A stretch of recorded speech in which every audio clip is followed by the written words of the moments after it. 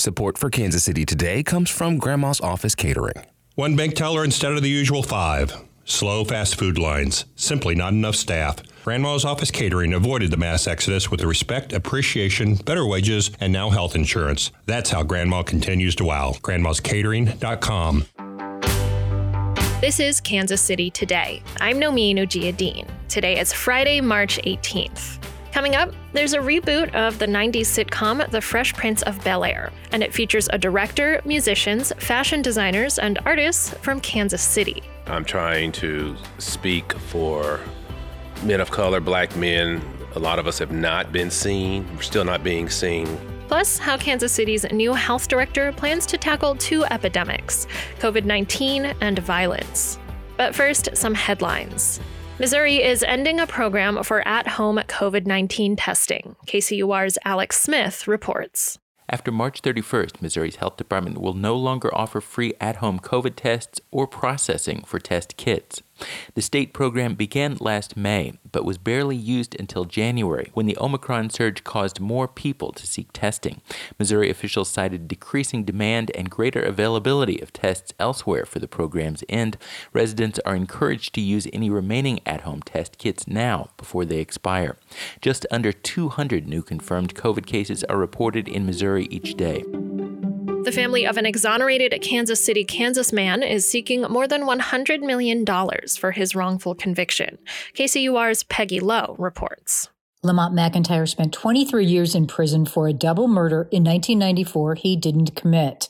McIntyre and his mother Rose now seek damages from the unified government of Wyandotte County, saying the UG is responsible because the KCK Police Department knew about the behavior of one of its former detectives, Roger Golubski, and failed to rein him in. The McIntyres say Golubski abused black women, using them for sex, then as informants to clear cases. The UG says it can't be held liable under a legal doctrine that bars suing a government. A federal judge has set a November 7th trial date. A Kansas House of Representatives committee has endorsed a bill aimed at stopping local governments from adopting sanctuary city policies. Jim McLean of the Kansas News Service reports the legislation targets a new Wyandotte County ordinance. Wyandotte County now prohibits local law enforcement from working with federal immigration authorities unless there's a threat to public safety. The county also makes special IDs available to people who are undocumented so that they can access government services. The effort to nullify those policies is being pushed by Kansas Attorney General Derek Schmidt, the likely Republican challenger to Democratic Governor Laura Kelly. Schmidt says local officials shouldn't be allowed to turn a blind eye to the law. But Democratic Representative Boog Heiberger, a former mayor of Lawrence, says Republicans are politically selective when it comes to overriding the judgment of local officials. This body is at least as restrictive to my community as the federal government is to the state of Kansas. I'm getting kind of tired of it. The committee's party line vote sends the bill to the House floor. Last month, Dr. Marvia Jones was announced as the next director of the Kansas City Health Department. She has experience not only in mental health and violence prevention, but also at the Centers for Disease Control and Prevention. Now, Jones enters the job when health officials across the country are treating COVID-19 as endemic. KCUR's Steve Kraske asked her what that means for Kansas City and what else she plans to tackle in her new role. Here's an excerpt of their conversation on Up to Date. Yeah, I've been really excited to come to work every day, just really optimistic about everything that we can do together as a team. Just, I guess that would be the best way to describe it. It's exciting, challenging in some ways, but mostly just exciting. And there's probably no doubt that in the last few weeks, you've solved all of Kansas City's public health issues, right? Absolutely. All of them. I'm glad to hear that. You know, you completed a fellowship at the Centers for Disease Control on your way to becoming the health director of Kansas City. Tell us about working at the CDC and how impactful that was on your life. I think the surprising aspect was that, really people are really learning. Inside, it's not an agency that says we have all the answers. It says we are looking for them. And so I think being there really helped me understand how to analyze policies and look at the different impacts that they can have on different aspects of a community. You might go in with an idea of what should be a good public health policy, but you need to really examine the future impacts of it. So you spent many years in the public health field with a focus on violence prevention. How are you hoping to utilize that experience in this new job? Some of the best parts about that experience are just when you study something like violence prevention, you have to get really good at understanding the multiple factors and facets that impact a public health problem. And so you learn that it's more than just what you see on the surface. And so you have to think about everything that's going on in a community that may not be getting the attention it needs. Your department views violence around the city as a public health issue. We've talked about that before, Dr. Jones, but talk about what the KC Health Department does on that front right now. So we have a few things going on. One of the most commonly heard of is our program Aim for Peace, which is based off of the Cure Violence model, which involves staff really going out into the community and working to resolve conflicts before they escalate. Also, in partnership with that program is their hospital program, where they kind of do something similar, but in the hospital for people who have been involved in violent injuries. We also have some programming that seeks to kind of get upstream, like I was talking about, where folks who are within our target areas can receive through grant funds a small amount of money to launch a small business. So these are micro grants to start their small businesses, with the idea that having some economic opportunity and being able to hire the local people in their neighborhoods, we can increase access to economic mobility. We also have sort of our KC Blueprint work, which has been ongoing for the past couple of years, where we reach out to neighborhoods and other entities to get them to understand what they can be doing from an environmental condition standpoint to address violence in their neighborhoods or prevent violence in their neighborhoods. Why is it more complicated than it seems, this idea of violence prevention? Right. Well, I think, Steve, that's because most people think about violence as something they see on the 11 o'clock news, where someone has met some sort of fatal or non-fatal outcome as a result of a gun or something. But in my role, I have to think about what types of experiences they had before that. What was their conditions growing up? What was their housing sufficient? Was their nutrition sufficient? Did they have access to healthy foods? Were their neighborhoods invested in? What types of environments did they attend school? And so it's just much more complicated than just that immediate incident. Why do you think all those background issues matter, Doctor? What's the point of all that? All right. So if we don't get to those issues, if we don't pay attention to those things, then we will maintain a steady state of being reactive to what happens. We'll continue to tally up the numbers of deaths every year and say we don't know what's going on. And so if we really want to get ahead of those numbers and actually prevent future deaths and future injuries that debilitate the individual as well as their family, we have to get ahead of it. And by getting ahead of it, means looking at these other factors. Many states and municipalities around the country are making a transition now towards treating COVID as endemic. Where does Kansas City stand on that front, Dr. Jones? Yeah, we are cautiously optimistic.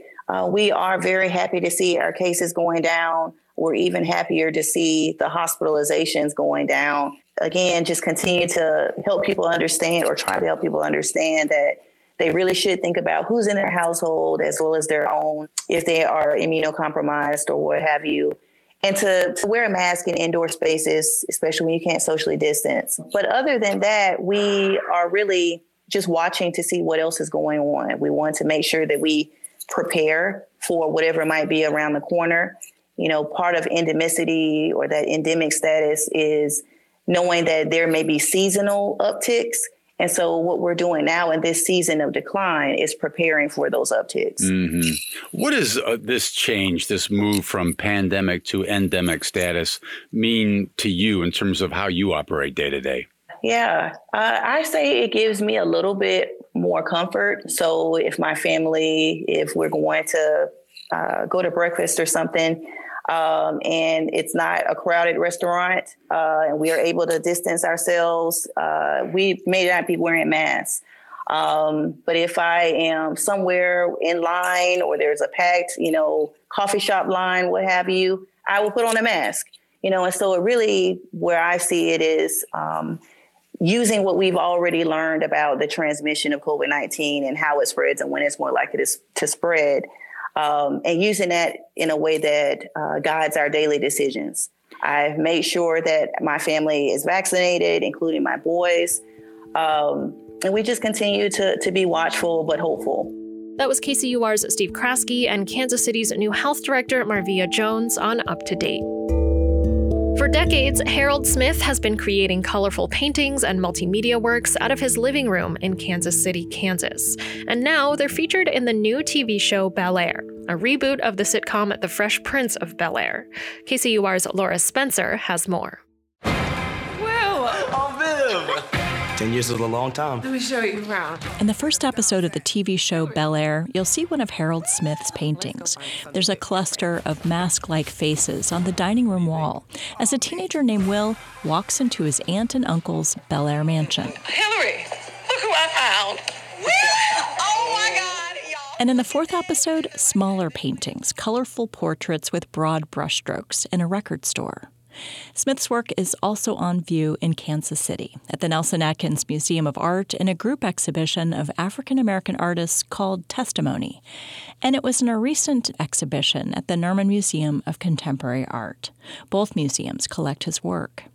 Harold Smith is having a bit of a mid-career moment. Smith is 59 years old, and he's been working as a painter in Kansas City for decades. This kind of success feels like a long time coming. I mean, I'm happy about it. I think my reaction would be different maybe if I was 20, 30 years younger. When you're later in life and these opportunities open up, you grab them, but in the back of your mind, you kind of know you're like running against the clock. So you want to maximize it. A self-taught artist for years, his Kansas City, Kansas house has doubled as a studio. Now he has a large studio space through a 3-year artist residency at Studios, Inc. and an unrestricted cash grant of $10,000 from a Charlotte Street Foundation award. He's able to buy new materials and has more room to use them. You take that one right there, that canvas with the spray paint. There's just no way I could have done that in my living room. Can you imagine spray paint? My whole house would have been red. Yeah, so immediately there are things that I've been wanting to do, literally for years, that now I can do. This professional success comes after a turbulent time, the COVID-19 pandemic and the protest movement spurred by the death of George Floyd. Smith designed one of the Black Lives Matter's murals painted on Kansas City streets in 2020. Across the country and in the Kansas City metro, the pandemic hit Black communities hard. The death. I can hardly talk about it today. It was like a span of about 8 weeks where it's like classmates. If it wasn't somebody I knew personally, it was their brother, their sister, their mama, their daddy, their daughter. Smith says he kept teaching art classes online during the pandemic at Lincoln Middle School. He's been a teacher for 3 decades. But last year, in the fall, after in-person classes started up, he made plans to retire. And he says he knew it was the right decision. The guy that they interviewed that eventually took the position, he came in for an interview to meet me, former student. And he hung around for about a week, coming in a lot, and the kids just took to him. Smith hopes to mentor younger artists as he keeps doing his own work. His current moment feels all the more significant considering his show 3 years ago at the Nerman. It paired Smith's paintings with poetry by Glenn North and explored the invisibility of Black men. It was titled, Can You See Me? In a sense, I am being seen more now, but I think that it doesn't take away from the mission. The narrative is that I'm trying to speak for men of color, Black men. A lot of us have not been seen. We're still not being seen. But now, with more time to create, a bigger place to do it, and additional resources, he's pushing back with more color. I know before the pandemic, I had done a series of black-on-black artworks, and I might have done 1 or 2 after the pandemic started, but I feel a deeper desire to have a more enthusiastic use of color, I guess. So I think it's more vibrant. For KCUR 89.3, I'm Laura Spencer. You can see Harold Smith's work in a new group exhibition at Studios, Inc. in Testimony through March 27th at the Nelson Atkins Museum of Art and in episodes of Bel-Air. This is Kansas City Today. I'm Nomin Ujiyediin.